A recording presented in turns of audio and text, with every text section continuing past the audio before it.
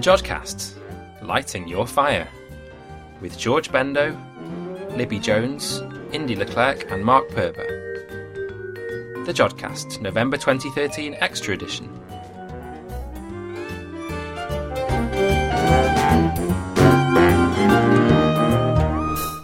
Hello and welcome to the JodCast. I'm Mark, and joining me in the studio today are George and Libby. Hello. Howdy. In the show this time, Indy talks to Dr. Adam Deller about a new radio imaging survey, and we answer your astronomical questions. But first, before all of that, Mark talks to Peter Schemmel about the orbital angular momentum of light in this month's JodBite. For this month's JodBite, I'm interviewing a second-year PhD student here at the Jodrell Bank Centre for Astrophysics, Peter Schemmel. Welcome. Hi, Mark.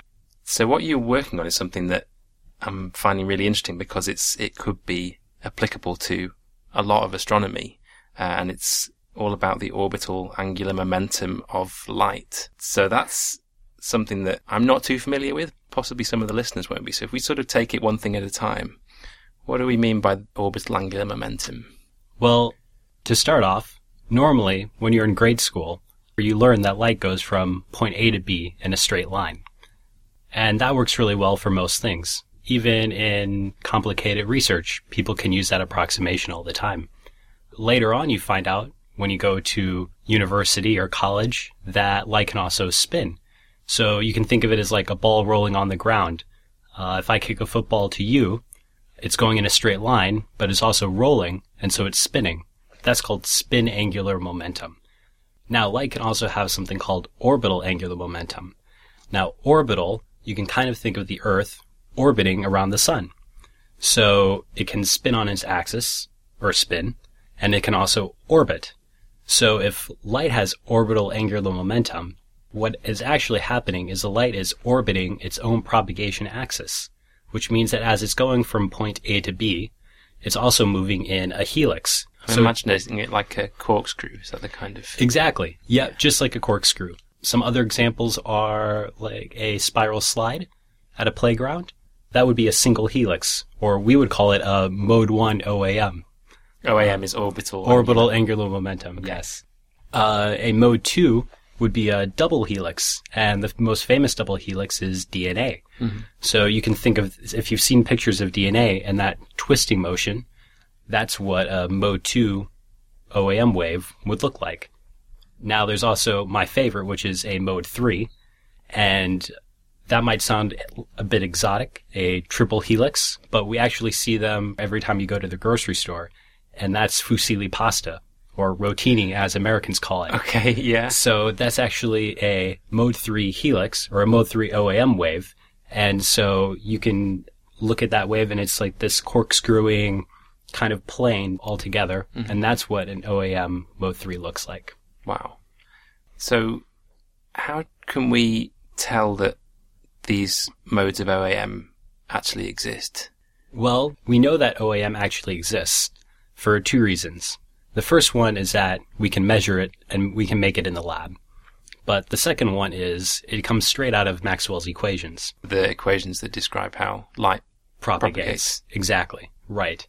And so if you do some complicated mathematics, not just your normal deriving the waves and everything like that, but if you look at actually how the momentum moves in the equations, you can actually find that these higher order modes have an orbital angular momentum component.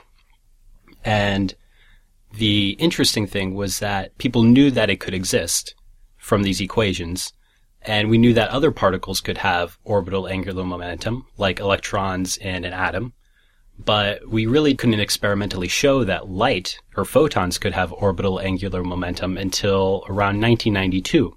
When a group from the Netherlands ended up finding out that not only could light have orbital angular momentum, but that it was also quantized. Now that means that the orbital angular momentum states that the light has can only be integer numbers, so -1, +1, +10, -10, but you can't have numbers like 1.5 or 3.3.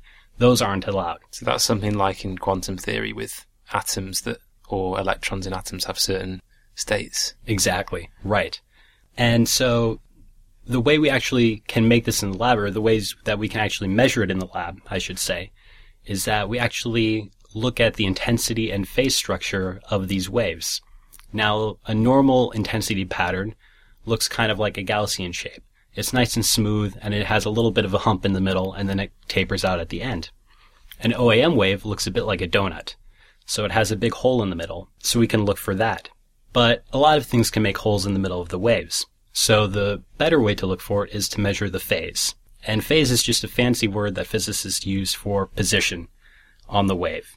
And so what we look for is we measure the phase, and we look for these phase dislocations, or these cuts in the wave. And those come from the helical structure of the wave. So a mode 1 OAM, so if you think about the spiral slide, would have one dislocation. A mode 2, or a double helix like DNA, would have two dislocations. And we can measure the phase, and we can count the number of dislocations, and we can visually see what the mode number of the wave is. So a mode 3 OAM beam would have 3 dislocations, and so on.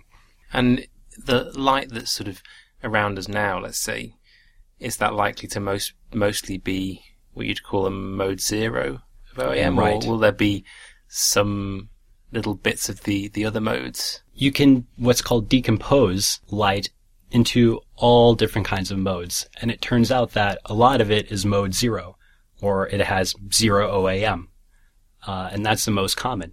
But there can be little bits of light that have more OAM or less OAM than mode 0.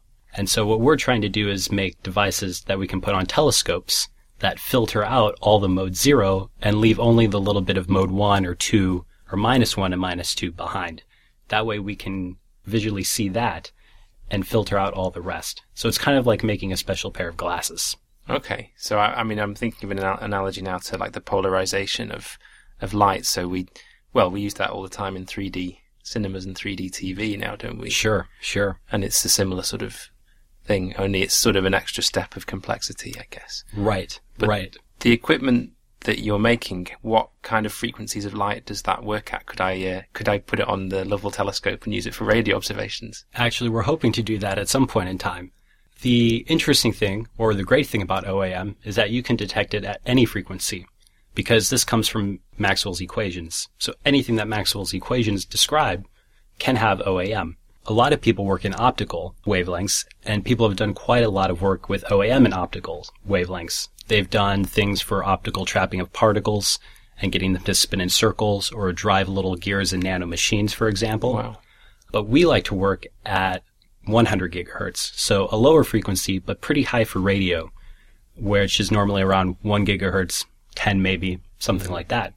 And the reason we work at 100 gigahertz is because we can make the devices to convert these OAM states from mode 0 to mode 1 or 2 and vice versa out of plastics that we can buy cheaply, and they don't have too big of a size, and they're not too massive or too heavy. So it just makes machining them, the components, and making the waves much easier. But if we wanted to go to a lower frequency, like at the Lovell, we'd have to make it much bigger, but it would still work the exact same way that we do today. Okay. And I guess as an astronomer, the question that I'd be really interested in is if we were able to start picking up these OAM modes in the photons that we're receiving from things in the universe, what could we possibly learn about different astrophysical phenomena? I know that's a huge question, but it would be a whole extra dimension of information, wouldn't it? Yes, that's a very tricky question.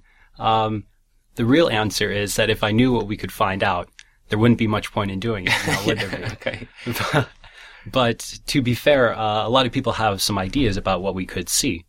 And some of them in the radio regime are light from rotating black holes. So as a black hole is rotating, it's twisting space-time. And that twisting space-time is giving orbital angular momentum to light as it passes through or comes out of the accretion disk. So you could measure it from that. You could also measure it from masers or dust or stars. There's all kinds of processes that can theoretically make OAM. Now, no one's really measured it from outer space yet. And so that provides a bit of a challenge to us because we don't really know if there's going to be OAM coming from it. Even if there is, are we able to measure it? Is the signal too low? Is the beam too big? There's a lot of tricky bits with measuring OAM compared to a normal bit of radiation. And that's because the OAM beams have that big hole in the middle. And so normally, for a mode 0 beam, you can look at a very little tiny piece, and it doesn't matter where on the beam you look, you'll be able to pick up radiation. But for OAM, we have to see the entire beam, or at least the very inner portion. But there's a big intensity dip there, which means that we don't have a lot of power, which means that our equipment needs to be very, very sensitive in order to pick up a signal. So it's very difficult to see these things, even if they're there. We just might not know it. Okay. Well, it sounds like it's something that could come along in the future. Maybe there'll be a telescope with an OAM receiver on it, a radio telescope. We're hoping for so. me. We're hoping so. People have seen them in the atmosphere, actually, and the atmosphere actually is made up of multiple layers in a simplified model, and they have a bit of turbulence to them, so a bit of random distribution in the layer density and spacing and things like that. And people at the United States Air Force have actually been working on tracking these OAM photons coming from the atmosphere, and they've been able to measure the number of atmospheric layers and the relative velocity of those layers to each other. So OAM can be made in nature. We've seen that through these experiments or measurements, and they can be used to do relevant measurements in physical terms. So we're hoping that we can take that and move to bigger systems out in space and learn new information and things like that. Wow, that's brilliant. It's always great for astronomers to find out there's a bit more information in the photons they're picking up. Absolutely. I'm looking forward to seeing those on some telescopes one day. Thank you very much for joining us. Anytime, Mark. Thanks for that, Mark. Now we have Indy talking to Dr. Adam Deller about the MJIVE radio survey. I'm with Dr. Adam Deller from Astron in the Netherlands today. Hello, Dr. Deller. Hello. And you've just given a talk about the MJIVE survey. Could you explain to us what that's about, please? Sure. So that's a very high angular resolution survey in the radio. So surveys in the radio have been carried out for a very long time, starting off in Cambridge and other places. But what it sets it apart from other radio surveys is that it's performed at very high angular resolution using a technique called very long baseline interferometry, or VLBI. And so with VLBI, we make use of telescopes that are thousands of kilometers apart to give us the highest angular resolution imaging that we can do with any technique in astronomy, actually. And so using this, we can look for very compact sources of radio emission. So what instrument are you using to do this survey? Because, I mean, VLBI involves multiple telescopes, but I think you're using a specific array. Yeah, exactly. So there's a number of different VLBI arrays in the world, and the one that we're using for the MJIVE 20 project is the Very Long Baseline Array in the US, which is 10 25-meter diameter dishes spread across the continental US, and one in Hawaii and one in St. Croix in the Virgin Islands.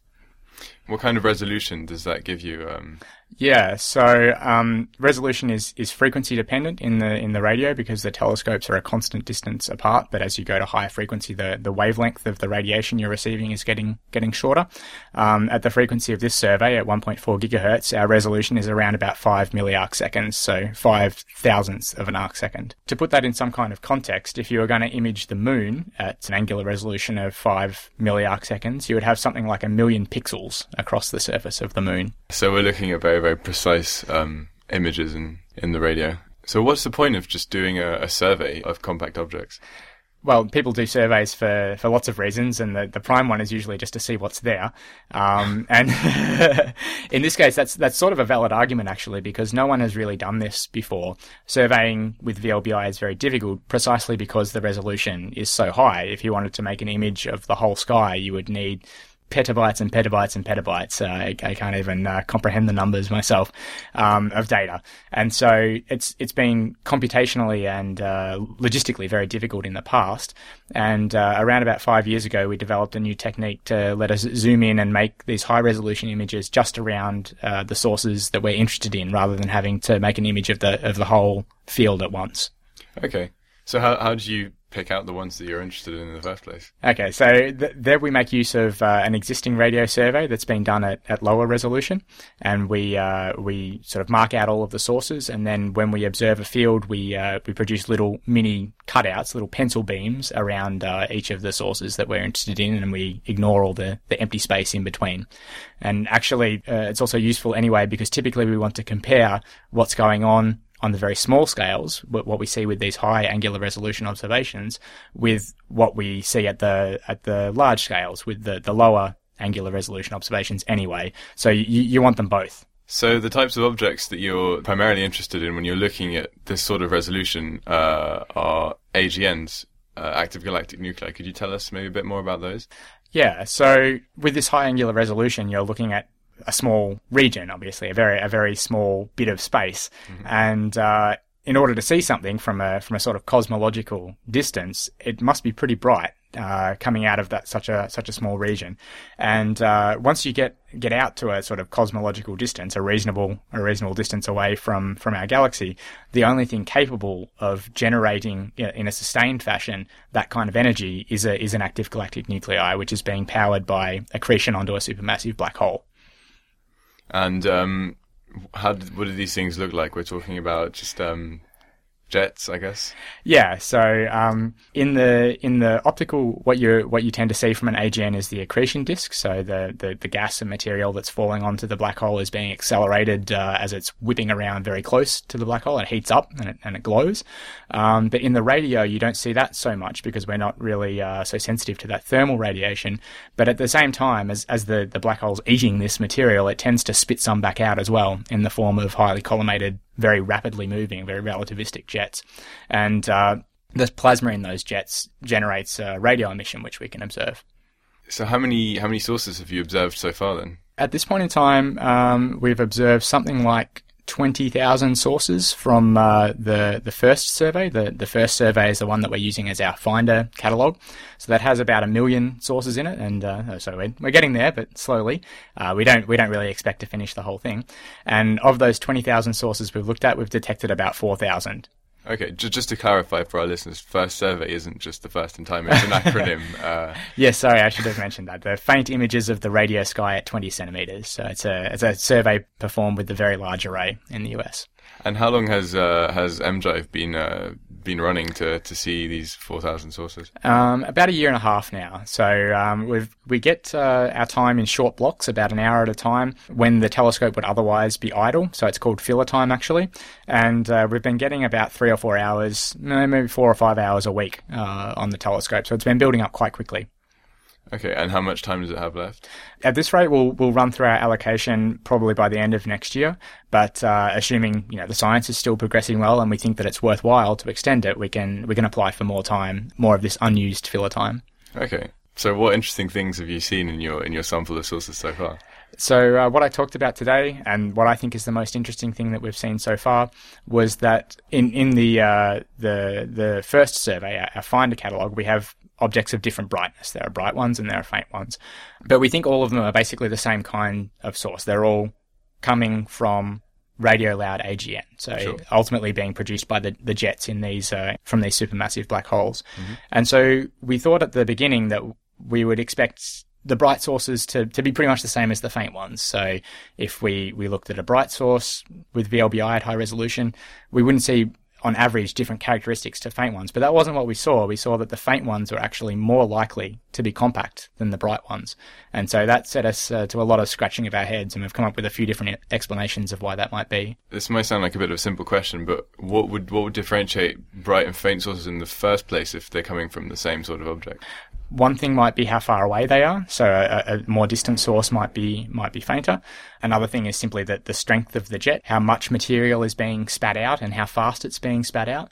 Another thing actually is how long the jet has been turned on for, because as this material gets shot out away from the black hole, it plows into the gas in the surrounding galaxy and then eventually in the surrounding intergalactic medium. And the longer that goes on for, the more energy gets pumped in, and the more radio emission that we see. Okay. Is there anything else that you guys have found? You talked about finding some lenses in your talk.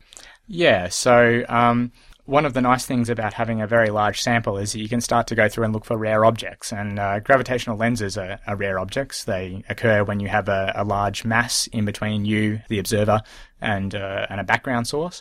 And if the alignment is just right, then you can actually see multiple images of the background source because the light is being deflected by the massive object in between. And they're quite rare. There's not so many known, especially not so many that are radio loud. And they have certain observational properties. They should look a certain way if we look for them in a high angular resolution map. And so we did some automated processing, and we found some candidates, and so we're following some of them up now. But before we started doing the follow-up, we actually checked to see if any of them were known lenses, and indeed 2 of them already were. So that was both exciting and disappointing. Exciting because it showed that the technique worked, but disappointing because they weren't our lenses, they were someone else's. Yeah. But you do have hopes of finding your own lenses with the data that you have and that you're going to collect. Then. Exactly. Yeah, we have 4 very good candidates that we're following up at the moment, and then a few other maybe more borderline ones as well. And so we're getting new data at a different frequency that will help us confirm or deny whether they are lens sources. Finally, once the survey, the M-Drive survey is done, do you think that there's a possibility of applying that sort of technique of zooming in on particular bits of sky to other areas of the sky and comparing them with other source catalogues, other surveys? So everything that we've been doing so far has been with the VLBA, this network of 10 telescopes in the US. And I mean, that's a fantastic instrument, but it's 10 25-meter dishes. So it's, in terms of collecting area, it's not the most sensitive instrument out there. But there are other facilities coming along, ultimately the square kilometre array, which will be, if built out to its final form, will have comparable resolution, but much improved sensitivity. And so we could do this not down to sources of something like a millijansky, which is what we're doing at the moment, but down to the microjansky level potentially, and that starts to probe a different source population. So at the moment we're looking at all kind of radio loud active galactic nuclei, and if we can probe down a bit fainter, then we start to get into the regime of radio quiet AGN and also starburst galaxies. Excellent. So there's a lot of stuff to do in the future then for this project. There always is. Great. Thank you very much for talking to us today. My pleasure. Thanks for that, Indy. And now we come to that part of the show where we fit in all the other things we can't fit in anywhere else, the odds and ends. So I'm going to start off with an exciting mission to Mars, the first mission to Mars ever launched by India. And unbelievably, they are doing this for about $72 million or 45 million pounds. Which, I mean, that would be a lot of money for me, but for a mission to another planet, that is incredibly good value. How much is that in terms of Manchester United players? Ooh, half a Cristiano Ronaldo. You're right. It's half. It's just over half of one Cristiano Ronaldo transfer fee to Real Madrid, and apparently it's also about half of the cost of a Boeing Dreamliner, which is an aeroplane. So, getting to Mars for half the cost of an aeroplane, or half the cost of one football player. Yeah, one footballer's right foot. So, are they going to land on Mars, or are they going to orbit around it? They're going to orbit around it. It's quite interesting, actually, the way it's getting there, and also. In the last couple of days at the time of recording, it's hit a little bit of a snag in its trip. So it's not going straight to Mars. It's going to swing around and around the Earth a number of times in a very elliptical orbit. An elliptical orbit means that the craft was not following a circle around the Earth, but was doing a sort of oval shape. And it was such a stretched oval that in its initial orbit it was going a minimum distance of only 247 kilometres from the surface of the Earth, and a maximum distance of 23,500 kilometres. So you can imagine that is really elliptical. And the idea is that they gradually do small engine burns that take it into a higher and higher orbit until eventually it swings right away, part of the way around the Sun, and then comes within the orbit of Mars. So the problem was that one of these engine burns didn't quite work. It was supposed to raise from about 70,000 kilometres at maximum distance from the Earth to about 100,000, but it hasn't made it all the way there. However, they think they've got plenty of spare fuel to have another go, so hopefully that's not going to be a big problem. And then when it arrives, it's going to orbit around Mars and it's going to study the atmosphere. And they aim to try and find out why Mars lost all its water. Ooh. So I'm not sure exactly how one will answer that question, but that's what they aim to do. And the name of this mission is the Mars Orbiter Mission, or MOM. I keep wanting to call it MOM. Mom. But informally, it's also known as, I apologise if the pronunciation's appalling, Mangalyaan, which means Mars craft. I kind of like Mom better as an informal name. Yeah, okay. Well, this one follows on from an Indian moon mission in 2008 called Chandrayaan-1, which is just a moon craft. And it's all part of an Indian space program that apparently aims to put humans into space by 2018. Once it sets off towards Mars, it's supposed to take about 300 days to get there, so about 10 months, which isn't too bad. And it's actually going to be contemporary with a NASA mission called MAVEN, which is costing $671 million US, so nearly 10 times as much. But they say that these two craft are going to have science results that complement each other, so I hope that's the case. The Olympic torch has gone on from the furthest from Earth and has gone on a walk outside the International Space Station as part of the torch relay for the Russian Winter Olympics. Is that the first time that an Olympic torch has been into space? No, this is the third time a torch has been into space for the Olympics, but the other two have been for the Summer Olympics, starting in Atlanta in 1996. Wow. Was the very first time. But this is the first time it has gone outside the space station, and they had a special tether put onto the torch instead, and they took away the gas canisters and the flame. So replaced that, put a tether on it so it wouldn't float away from the cosmonauts, and it had a 5-hour spacewalk attached to them while they were doing other stuff outside the space station. So the Olympic flame was not actually burning in space. They took the flame, and what did they do with the flame? Well, the flame wasn't really lit as such. It was more the flame holder, but it has the capacity to light when it's back on Earth and they replace the gas canister. So it's what they're going to light the Olympic flame of in the stadium for the games, but it's not lightable in space due to health and safety reasons, and also the lack of oxygen would be a big problem. Yeah, you wouldn't want it eating up the oxygen. I mean, I guess in space it would be kind of hard to light a torch. I realise you could sort of have an oxygen supply from underneath, but it's kind of a realistic science lesson. It's like, look, you take a flame into space, it won't burn. In space, no one can hear you scream, and no one can. I guess if you had fuel and an oxidizer, that would make a mini rocket, and then you would change the orbit of the space station. That's a good point. You wouldn't want it to act as a little thruster, would you? Ooh. Or would you? That would be quite exciting, but probably unintended. Probably too exciting. Gravity. There you go. You can Yes. get back. Oh, like the film Gravity, yeah. And leading into my odds and ends, we had a satellite come back to Earth, being drawn back to Earth by the Earth's gravity. It was a satellite launched by the European Space Agency called the Gravity Field and Steady State Ocean Circulation Explorer, or GOCE. GOCE. This was a satellite which did very interesting Earth science. It was in a orbit of under 260 kilometers above the Earth's surface.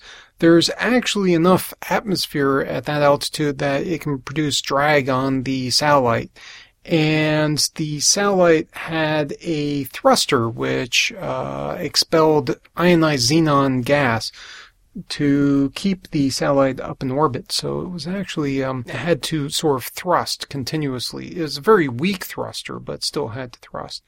The reason why the satellite had to fly that low was because it was actually measuring very minute variations in the Earth's gravitational field, and so it had to be as close to the Earth's surface as possible.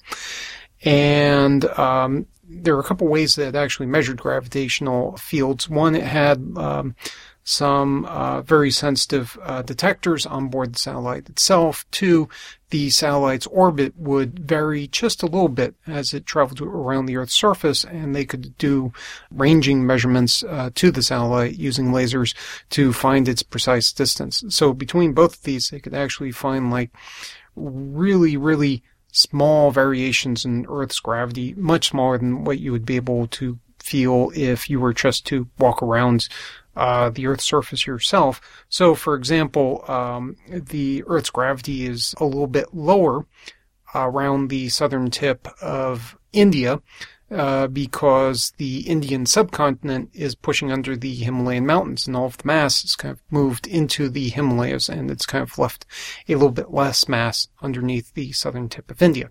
Wow. This satellite ran out of propellant about 3 weeks ago or so, and on October 21st, and since it's flying through a very thin part of the Earth's atmosphere, but still flying through the atmosphere, it eventually slowed down. And so it crashed down to Earth on the 11th of November, kind of landing off the southern tip of South America quite a ways. This was actually the first uncontrolled entry of an ESA satellite in 25 years, which is actually a very good record. It's very good that it re-entered the Earth's atmosphere, because if you've seen the movie Gravity, for example, you know that there's a lot of space debris which is flying around at very high speeds relative to other satellites flying around or orbiting the Earth. The fact that this thing fell out of orbit means that it doesn't become part of that debris flying around in space. Somebody could have been splattered, but on the other hand, when you think about it, the Earth is a very large surface. 2/3 of the Earth's surface is water, so it could hit nothing. 3/4 of the satellite did burn up on re-entry, but that's 3/4 of 1,100 kilograms. So there was still somewhere around 300 kilograms or so that still could have hit somebody, although that would have flown down in bits and pieces. Various satellites have come down and never hit anybody, I guess. There's been quite a few in the past few years. Yeah. The satellites have been coming People back. got a bit There have been worried. quite a few satellites that have come down, but apparently no one has died from being hit by a satellite. So it's more probable that just by, for example, living in the United States, that you're going to be attacked by a shark. Just because people in the United States have been attacked by sharks, no one in the United States has been hit by a satellite. I'd also just like to point out the irony that this satellite was measuring the strength of gravity and finally was brought to Earth by Earth's gravity. Indeed. And that irony is not lost on the ESA press release either, which says Gochi gives in to gravity. Ah, yes. Excellent. Oh dear. And now, dodging space debris, but not your questions. Dr. Mark Purver answers your questions in this month's Ask an Astronomer. I'm going to tackle 2 questions this month. The first is from Matt, who asks, is there a lower limit to the frequencies of electromagnetic radiation that are usable or detectable with current equipment? Is there a lower limit to how low a frequency can exist? Well, in short, no. There isn't a theoretical limit to how low you can go, but there are limits in practice. So let's think about what we're talking about first. Electromagnetic radiation is what I'd call light, and it's often described as a wave. You can visualize it like a water wave, rippling up and down. The wave has a frequency, which is how often it completes one ripple. So if you wiggle your hand in water, you get a wave with a high frequency if you wiggle fast, and a wave with a low frequency if you wiggle slowly. A light wave can have any frequency, and all the different frequencies you can have make up what's called the electromagnetic spectrum. At one end of the spectrum are very high frequencies, and we call these gamma rays and X-rays. As the frequency gets lower, we get to ultraviolet, and then visible light, which is what we see with our eyes. So then the visible part of the spectrum is a rainbow, going from violet at the high frequency end to red at the low frequency end. So that means what we see as colours are actually the different frequencies of visible light. Then if you carry on reducing the frequency, you get to infrared, then what astronomers call submillimeter, then microwaves, and finally radio waves. All of that is the same stuff, from the X-rays used in hospitals, to the light you see around you, to the radio waves that carry signals to your television aerial. It's all electromagnetic radiation, and the only difference is the frequency. It's called electromagnetic radiation because it's made of an electric field and a magnetic field, and that's what light is. So that's the same sort of electric field that makes electricity flow in a wire, and it's the same sort of magnetic field that makes a magnet stick to your fridge door. A field, in this case, just means a space in which some force is exerted on certain things. So an electric field in a wire makes the little particles called electrons move, and that's electricity. A fridge magnet creates a magnetic field around itself, which pulls it towards metal, such as you have in your fridge door. You get a wave when you have electric and magnetic fields that change in strength. So the wave isn't going up and down like water. What's waving is the strength of the electric and magnetic fields. They rise and pull harder, then they drop and pull less hard, and then repeat. This makes two amazing things happen. Firstly, the two fields power each other. So as the electric field changes, it produces a changing magnetic field. And as the magnetic field changes, it produces a changing electric field. And so they actually drive each other. Secondly, the energy within the two fields moves along through space in a straight line. And that energy, of course, moves at the speed of light, because these two fields together are light. The changing electric and magnetic fields are an electromagnetic wave. So, to bring it back to the question, that wave changes with a certain frequency, as we've said, and the question was, can you keep making the frequency lower and lower? Well, if we take the limit of that, you could have electric and magnetic fields together that don't change at all over time, and that would sort of be electromagnetic radiation with a frequency of 0, except then it wouldn't go anywhere. It wouldn't actually travel like radiation does, so really it would stop being a wave. And it's like completely still water. You could say it has waves of 0 frequency in it, but that's really the same as saying there are no waves at all. But you can get as close to 0 as you like without actually hitting it. We stop giving names to it once we get down to radio waves, but that's only for our convenience. The fields can change ever more slowly, even if it means they take the whole age of the universe to oscillate once. In radio astronomy, we're accustomed to detecting frequencies of about 1 gigahertz, which means 1 billion oscillations per second, and that's quite low for light, even if it doesn't sound it. But telescopes like LOFAR, the low frequency array, go down to about 10 megahertz, or 10 million oscillations per second. This lets us see things in space that we might be unable to detect at other frequencies.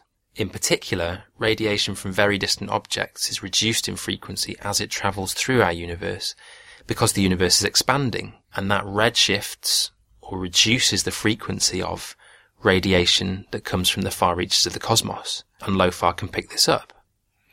So why not go lower and see even more? Detectors could go very low. As long as you can measure the electric or magnetic field changing, you can pick up the wave. The problem for astronomers is that very low frequencies don't actually reach us, and the main barrier is our atmosphere. There's a layer to our atmosphere called the ionosphere, which stops very low frequencies of radiation from getting through. The material in the ionosphere is hot enough to be ionized plasma, which means the atoms it is made of don't have their electrons bound to their nuclei, which is the way it is for colder things. Instead, the electrons are free to move all over the place. They interact with electromagnetic radiation that's coming in from space, for example, and they will then actually oscillate at a certain frequency called the plasma frequency. So if the radiation is below the plasma frequency, the plasma oscillations in the ionosphere absorb or reflect its energy, so it doesn't pass through. Now this varies depending on the weather and other factors like the sun's activity, but our ionosphere stops radiation below about 10 megahertz from getting through to the ground, which is why LOFAR stops observing around there. Now if you're out in space, you might think you'd be okay because you're outside the atmosphere, and your situation is improved somewhat, but there's still ionized plasma in space. Part of the interstellar medium, which is the stuff between the stars, is plasma. The plasma frequency goes down with the density of electrons in your plasma, and the interstellar medium is really sparse, so it lets through lower frequencies than our atmosphere, all the way down to about 10 kilohertz, which is 10,000 oscillations per second. But below that, the radiation will all have been absorbed by the interstellar medium before it gets to us. which is a shame because there are electromagnetic waves at lower frequencies than that generated by things which have electric and magnetic fields and spin in space, like pulsars. They produce radiation at frequencies below 1 kilohertz because they rotate at less than 1,000 times a second, but we don't get to see that radiation directly. Sometimes it's absorbed by a nebula around the pulsar, as in the case of the Crab Nebula, and then we get to see the nebula glowing as it re-emits the energy at higher frequencies, but we can't see the original radiation directly. So in conclusion, if you have a space with no free electrons in it at all, then electromagnetic waves can propagate at as low a frequency as you like, except actually zero. Detectors can certainly go down to very low frequencies, but the interstellar medium in our own galaxy limits astronomers to about 10 kilohertz, while the Earth's atmosphere limits us more strictly to around 10 megahertz. And so, in light of this difference, I'd definitely be in favour of having a big array of very low frequency radio telescopes on the moon, where there's no atmosphere. I think that would be brilliant. The second question is from Peter Baxter, who has a query about quantum entanglement and black holes. And he says, if you entangled a pair of particles near a black hole, and one of the particles fell into the black hole and the other one didn't, would you be able to observe the properties of the particle that escaped? Wouldn't the properties of both particles, such as their spin, be destroyed when one particle was crushed by the black hole? Wow, that is a deep question. And I'm not going to pretend that I know everything about entanglement. In fact, I'm not sure anyone does. But first, let's look at what entanglement is. It's part of quantum theory, which is the physics of very small things. If two particles are entangled, it means that their measurable properties are related to each other. So Peter used the example of spin as a property. Fundamental particles like electrons have spin, and it's a form of angular momentum. Angular momentum is a property found in the microscopic world and all the way up to the macroscopic world. So particles spin, tennis balls spin, and whole planets spin. So now let's suppose that the two particles in the question are entangled. Maybe they were formed together in a reaction of some kind, and that's why. They might, for example, have to have opposite values of spin. So like one of them spinning clockwise, one of them spinning anti-clockwise. That would be a form of entanglement. The weird thing about quantum theory is, before you measure this spin, you assume that each particle has a bit of both senses of spin. Particle A could be, for example, half a clockwise spinning particle and half an anti-clockwise spinning particle. And then particle B would be in a similar state. Now, if you're confused about how something can be in more than one state at once, then that's good because you're confronting the weirdness of quantum theory. When you measure the spin of particle A, you will find it's either clockwise or anti-clockwise, not both. Some people interpret this as meaning that the particle changes from a bit of both to a single state due to the measurement that you make, because a measurement always involves some interaction with the particle, so it could change it. There are other interpretations, but I will just baffle myself if I go into them. The fact is that, however you look at it, once you measure the spin of particle A, you know the spin of particle B must go the opposite way, because the particles were entangled with one another. So, what if you measure particle A, but particle B has fallen into a black hole? A black hole is another strange concept. It's not an empty hole, but rather a very dense thing. It has mass concentrated into a tiny volume. A black hole can be formed by the collapse of a star at the end of its life, for example, and then close to the black hole, its gravity is so strong that nothing can escape, not even light. And this means that astronomers, frustratingly, can't get information directly from inside a black hole. At least, we don't think we can, but you'd have to ask Stephen Hawking about whether it might be possible. He and other theoretical physicists think about what the nature of black holes might be and how they might fit into quantum theory. And there are lots of open questions. One of those is, what happens to the properties of things when they fall into a black hole? And this is really what Peter is asking. do those properties just get destroyed? And what does that mean for entangled particles whose properties are related to each other? Well, there's still debate. No current observational evidence can settle it, and I certainly can't. All known black holes are much too far away for us to throw a particle into, so we can't test it very easily. However, Einstein's theory of gravity, general relativity, does show that black holes themselves do have some properties, and this isn't really disputed. One of the properties of a black hole is mass, as we've already said. One is electrical charge, and one is angular momentum. So when particle B falls into a black hole, we don't know what happens to all its physical properties. But its mass becomes part of the black hole, so the black hole gets bigger and heavier. Its charge becomes part of the black hole if it has charge, so a black hole can be positively or negatively charged. And its spin becomes part of the black hole as well, so black holes can rotate, and that's angular momentum. So as weird as black holes in quantum theory undoubtedly are, it seems that they do allow the universe to conserve energy, charge, and angular momentum.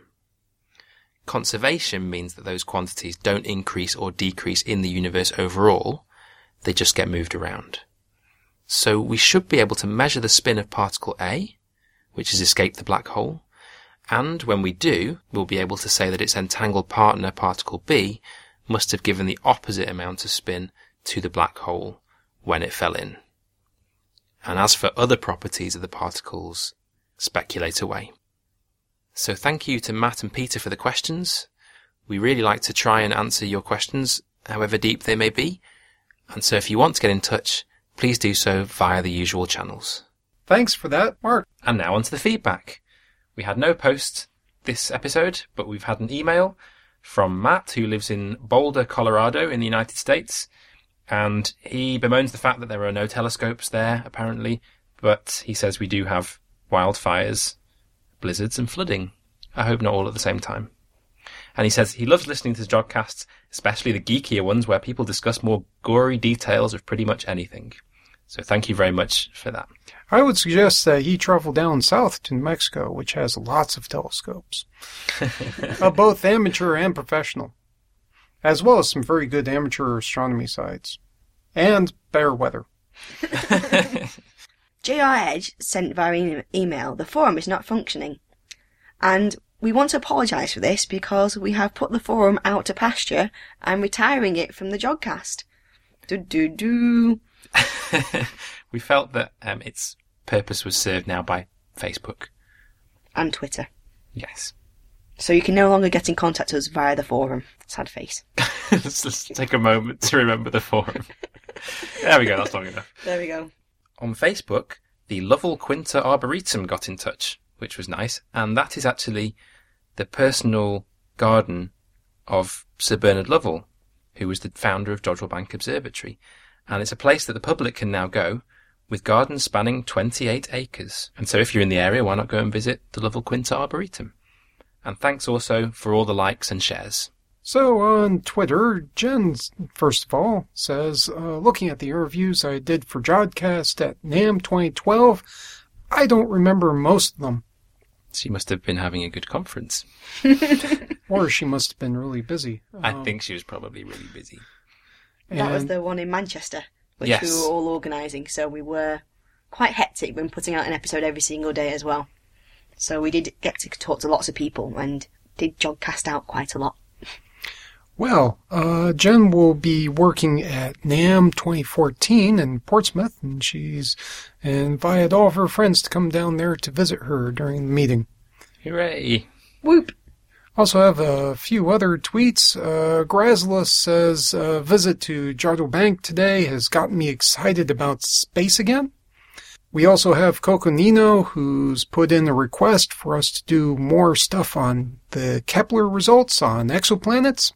And as always, thanks for the retweets and follow Fridays. And if you want to get in touch, you can do so via the website at www.jodcast.net. You can no longer do so via the forum. Sorry about that. But you can via Twitter at twitter.com/Jodcast. On Facebook at facebook.com/Jodcast. On YouTube at youtube.com/Jodcast. On Flickr at flickr.com/group/Jodcast. And don't forget, you can send us some post. The address is on the website. And so that brings us to the end of the show. And it only remains to say thank you very much to Peter Schemmel and Adam Deller for the interviews. The editors were Adam Avison and Mark Purver. The producer was Mark Purver. Until next time, Jod on. Bye. Bye.